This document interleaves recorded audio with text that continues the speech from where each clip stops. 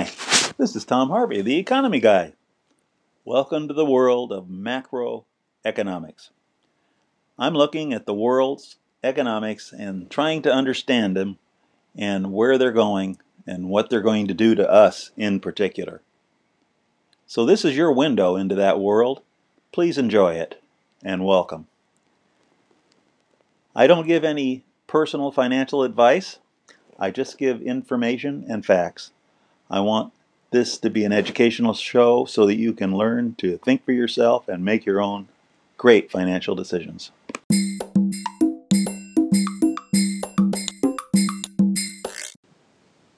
Welcome to the introductory session of the Economy Guy podcast. We're going to have a lot of fun here. The purpose of this one is to kind of introduce you to what's coming in all future podcasts. What am I going to talk about? Who am I? What's this all about? So let's just kick it off and start. Who am I? My name's Tom Harvey. I am the Economy Guy. And I'm going to tell you a little bit about myself. My education, I have an advanced degree in engineering from UCLA. And, let's talk about that a little bit. Made the best decision of all the millions of decisions I've made in my life, and you have been making millions of decisions too, at UCLA. And that's when I married my wife, my lifelong sweetheart. And since then, we've made millions of decisions together. It's been a great, great time. And the next decision we jointly made there was to take a trip to Europe at a very young age, early 20s. We visited Paris and Rome and that kind of thing, a typical whirlwind tour of Americans going to Europe. And we fell in love with it and declared to ourselves that we will live there someday, something that we actually accomplished and carried on. So from a professional background, I worked for Hughes Aircraft Company. I was awarded a Howard Hughes Fellowship to get my advanced degree at UCLA. Very proud of that. I wanted to learn about computers. I joined IBM and worked for IBM for a long time and moved to Europe with IBM. Stayed in Europe and changed back to Hughes Aircraft Company, which was purchased by Raytheon and retired with Raytheon. So I'm a retired engineer now, spending my time enjoying economy. I've enjoyed economics theory, economic reality all my life. And I think it's just a lot of fun. My wife and I have had a terrific amount of international experience, traveled the entire globe. As part of my professional career, I was talking to ministers in Europe and started to get a better sense of how politics plays into economics. That was a little tidbit that I really have enjoyed. Christine and I lived there for 23 years, 14 years in London, 9 years in Brussels, Belgium. Made a lot of friends. And now we split our time between living in Florida and spending time in Dublin, Ireland. We've just enjoy and made a lot of friends here. Just enjoy seeing people and seeing places and seeing what's going on. And there's a lot going on in this world today. You know that as well as I do.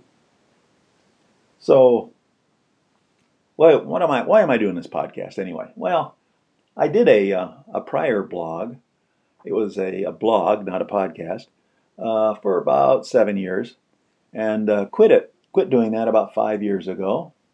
Things were not that exciting then. I was busy moving, being new places. But the world has changed, and the world is getting a lot more exciting from the macroeconomic viewpoint today than it was then. It was pretty exciting then. Well, it's really exciting today. Really exciting, and there's so much more going on. So I think what I have to say could be very useful to you. Why am I doing it? I want you to be able to gain a lot of information and to be able to talk intelligently about the macroeconomic events that are happening around the world. Be able to do that with your friends, do it at parties, and do it, more importantly, when you're making financial decisions. To have the inner knowledge that you know is correct. I want to stimulate your curiosity in the topic. I'm going to be talking about lots of different topics, and I'll go through a random list of those in a little bit so you get an idea what I'll be talking about. I want to educate you in this whole topic and why do things happen the way they happen? What's really going on there? And I'd like to put today's economic world into historic economic perspective. Has things that have happened in the past going to happen again or not, and why? That kind of stuff. And I'd like to provide a place for discourse, a place where you can ask questions, we can have a dialogue, I can make sure that I'm giving you the information that you want to have. Now, as part of that dialogue, I want to give you my email address so you can send me your cards and letters, as I used to say in the good old days of snail mail. It is tomharvey9526 at gmail.com. Pretty simple. All together, no spaces, no dots, no nothing. tomharvey9526 at gmail.com. Now let's get on and talk about what are the topics I intend to talk about in the future. Because I have a list here in front of me that's 20 items long, and it's just starting to scratch the surface. First of all, I will concentrate on the U.S. markets. And why the U.S. markets versus the globe, right? Well, it's because the U.S. is the global driver of economics. It is the most important market. And everyone can invest in it too, so it's also available, which helps. They say if the United States sneezes, Europe catches a cold. That's so true. It's true of the rest of the world too. The second most important market is China, of course. And we'll have to talk about what's going on there.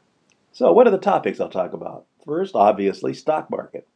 The Dow Jones 30 is kind of the gold standard of where the market is when you say it's up or down. And so that's the one to really follow. And I'll talk about that and talk about making money, losing money. Don't want to lose money. Losing money is really painful. I believe in protecting yourself. That's one of my philosophies. If you've ever followed Warren Buffett, you'll see he hates losing money, and his whole investing philosophy, which is buying companies first, he also buys stocks, is not lose money, but occasionally he does. Second topic talk about is bonds. The bond market is much, much, much bigger than the stock market. And most people don't understand that. Also, the bond market is much more complicated and diverse than the stock market is. So, we'll get into what that all means and what are the various things and what's the inverse relationship between interest rates and bond prices and things like that, just to titillate your idea. We'll also talk about another topic will be commodities that drive the world out there. Good one is gold. It's been going up very quickly recently, this year and last year. 2019, one of the top performers was gold, better than stocks, amazingly enough, because it hasn't been that good in the past. Another market. Here's one that you may not think about, but a lot of you are in it, and that's the real estate market. Very important for protecting things. Another topic is cycles. What are cycles? I mean, you read about them from time to time, but you have to understand what are cycles. Cycle things are, from a mathematical viewpoint, it looks like a sine wave for those of you who understand that. If you don't, it just means things go up and things go down and things go up and things go down, and they continue going up and down like a wave. And there are long cycles and there are short cycles. So what's a long cycle? Well, maybe since the last Great Depression, it's been 90 years. That's pretty long. What's a short cycle? Well, how about stocks that go up and down multiple times a day? So it's the cycles are measured in minutes or seconds. So another topic, good topic, is inflation and recession. It's actually a cycle itself. Things inflate, things have recession, prices go down. Deflate is the opposite of inflate. And we'll talk about that as a cycle and what causes inflation, what causes recessions, and why is it a cycle? Why does it continue to repeat, especially in our recent history? Probably a much longer history too, historically. Speaking of historic, we'll talk about the Great Depression 90 years ago and the 1929 crash. What really happened then? Could it happen again?